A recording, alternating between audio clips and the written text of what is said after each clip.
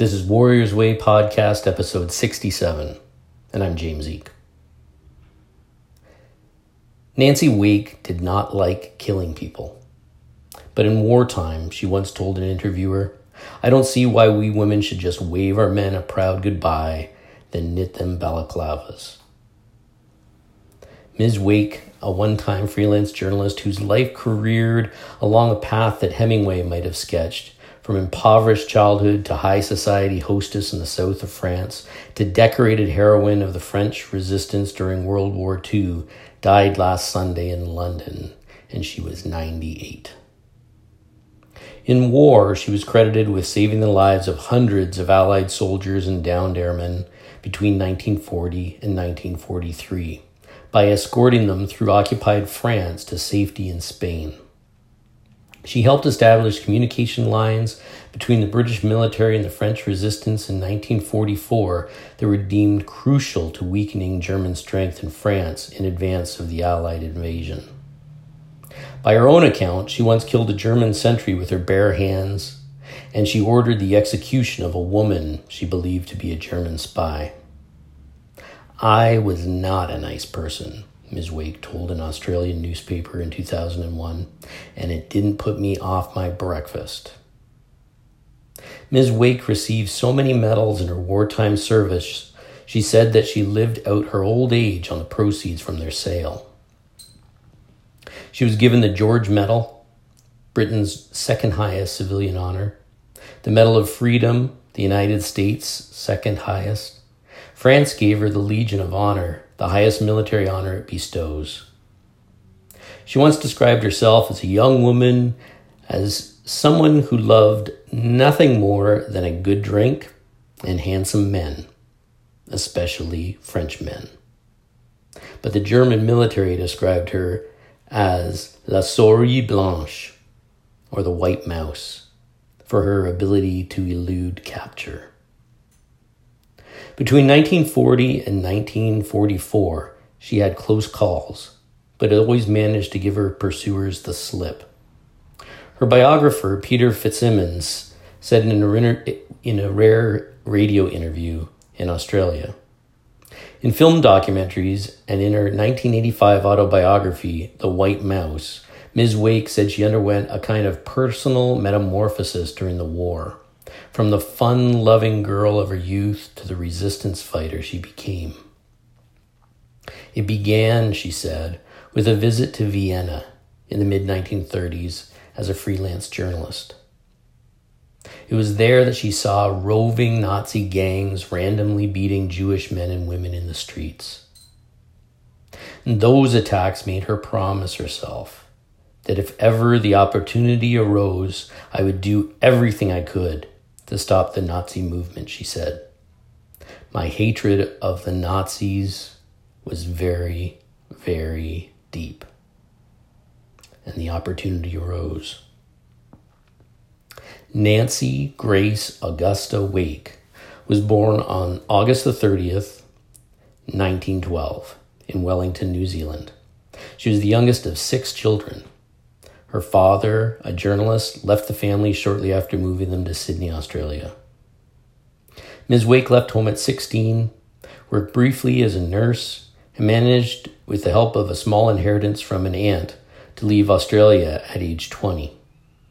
She traveled to London, New York, and Paris, and decided Paris was the place that suited her best. She found work as a freelance journalist and managed at the same time to live the Parisian nightlife to the full, according to Mr. Fitzsimmons.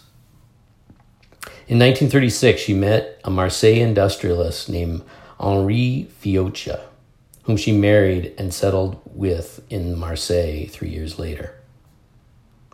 With the German invasion of France, Miss Wake's wealth and social standing gave her a certain cover as she helped members of the local resistance groups. She began as a courier and then an escort for Allied soldiers and refugees trying to leave the country. "It was much easier for us, to travel all over France," she told an interviewer for an Australian television program. "A woman could get out of a lot of trouble that a man could not. In 1943, when occupation authorities became aware of her activity, she fled France. Her husband, who stayed behind, was arrested and executed. Ms. Wake found her way to England and was accepted for training by the British Special Operations Executive, or SOE, an intelligence group working with the French resistance. In April 1944, when she was 31, she was among 39 women and 430 men who parachuted into France to help with preparations for D-Day. There, she collected night parachute drops of weapons and ammunition and hid them in storage caches for the advancing Allied armies. She set up wireless communication with England and generally harassed the enemy. I was never afraid, she said. I was too busy to be afraid. By most accounts, Miss Wake never figured out what to do with her life after the war. It's dreadful because you've been so busy and then it all just fizzles out, she told an Australian newspaper in 1983. She worked briefly for the British government, then returned to Australia, ran unsuccessfully for public office in the 1950s. She married a retired Royal Air Force pilot, John Forward, in 1957. He died in 1997, and Ms. Wake returned to London in 2001. Film and television producers have used Miss Wake's early life as a basis for various works, and she generally approved of them, except for those suggesting she had love affairs during the war. She did not have affairs, she insisted in a 1987 Australian documentary, and in my old age, I regret it. But you see, if I had accommodated one man, the word would have spread around and I would have had to accommodate the whole damn lot. So, this is from a newspaper article called Nancy Wake, Proud Spy and Nazi Foe, Dies at 98. It was written by Paul Vitello from a newspaper, and it was published August 13th, 2011. And wow, where do I start on this one? Man, few people walking around these days come anywhere close to the type of person that people like Nancy Wake were. You might be thinking to yourself, what does a person like Nancy Wake, a covert operative and freedom fighter, have to do with martial arts or training or whatever that podcast is about? Well, if you're asking yourself this, you should probably listen to the rest of the episodes. Because despite what you might have been taught or led to think, people like Nancy Wake have everything to do with training and all the things that martial arts are about. This woman literally lived the reasons why we train. She was a walking and talking Nazi hunting warrior for everything good and right. She was a warrior of the light side. She could have sat back on her wealth and privilege and just let the war run its course. She could have lived a calm life away from the war, but instead she dove in deep and did what was hard. She did what few would do. She fought. She put her life on the line. She got her hands dirty. Very dirty. Some of you listening today are going to think she was cool, but not much more. Some are probably going to think she's nuts. Keep in mind that there are people who think that you are nuts for training in the martial arts. Nancy Wake is rare in that she came from a time that people had lived lives that few people today can understand. She not only pushed the boundaries of what it meant to be a woman at the time, but what was acceptable in a time that everything was being thrown upside down. So what does this mean to you? Well, for one thing, next time you're thinking about sitting on the couch or coming up with an excuse why not to train or why not train harder, you should think of Nancy Wake and ask yourself what she would do. We are all living a life of lazy privilege right now compared to what she did by choice. Would Nancy Wake have treated her martial arts school like something that didn't matter? Would she be the first to leave every night? Would she help out and find people to come train with her and build a strong school? Would she thank her teacher? Would she show gratitude and compassion and steadfast work ethic that's lacking so much today? What about how she trained?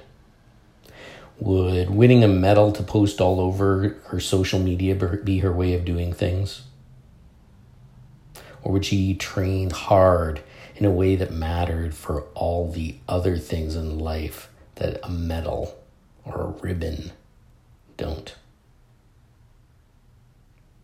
When her friends and teachers or strangers need her to help, would Nancy Wake be the kind of person to bail, to just keep doing her own thing? Or would she be the first person to do what needed doing? Ask yourself that. The kind of people who become like Nancy Wake are the kind of people who make a difference in their world. They're the ones who train with fire. They're the ones who are the last to leave the mats. They're the ones who understand responsibility and dedication, and that it means more than making sure that their membership is paid on time, though they'd be the first to do that too. Nancy Wake was a warrior. She didn't go out looking for a pat on her back. She did what she did because it was hard. She stuck with it because it needed doing. She never gave up. She looked fear in the face and kept going. So what does the story of Nancy Wake have to do with training or with your martial arts? I'd say everything.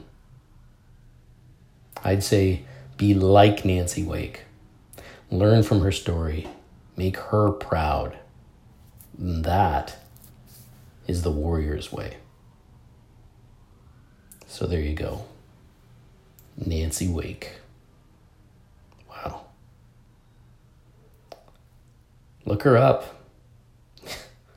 Because, man, something else. And she's just one of them. I'm sure there are scores of others that will equally blow your mind and equally make you feel guilty for all of your petty little whinings. I know that's how I feel. But anyhow, let's go on to the question of the week. I want to get more from my training, but don't know what more I can do. Any suggestions? Oh, that's an easy one. Do more. That's simple. Hit the mats. Hit the gym. Spend more time on the mats. Read. Live a better life. And be more aware of your life and the world around you and our planet. Figure out what your training really means. Not just to you, but to the world, to your community, to your family. After that, get at it. Realize that everything is training, or at least it can be if you follow the right path. Of course, you can also do the exact opposite and do the bare minimum and just coast. It's a free world. You can do that. The way training works, though, is you get back what you put in. Always remember that.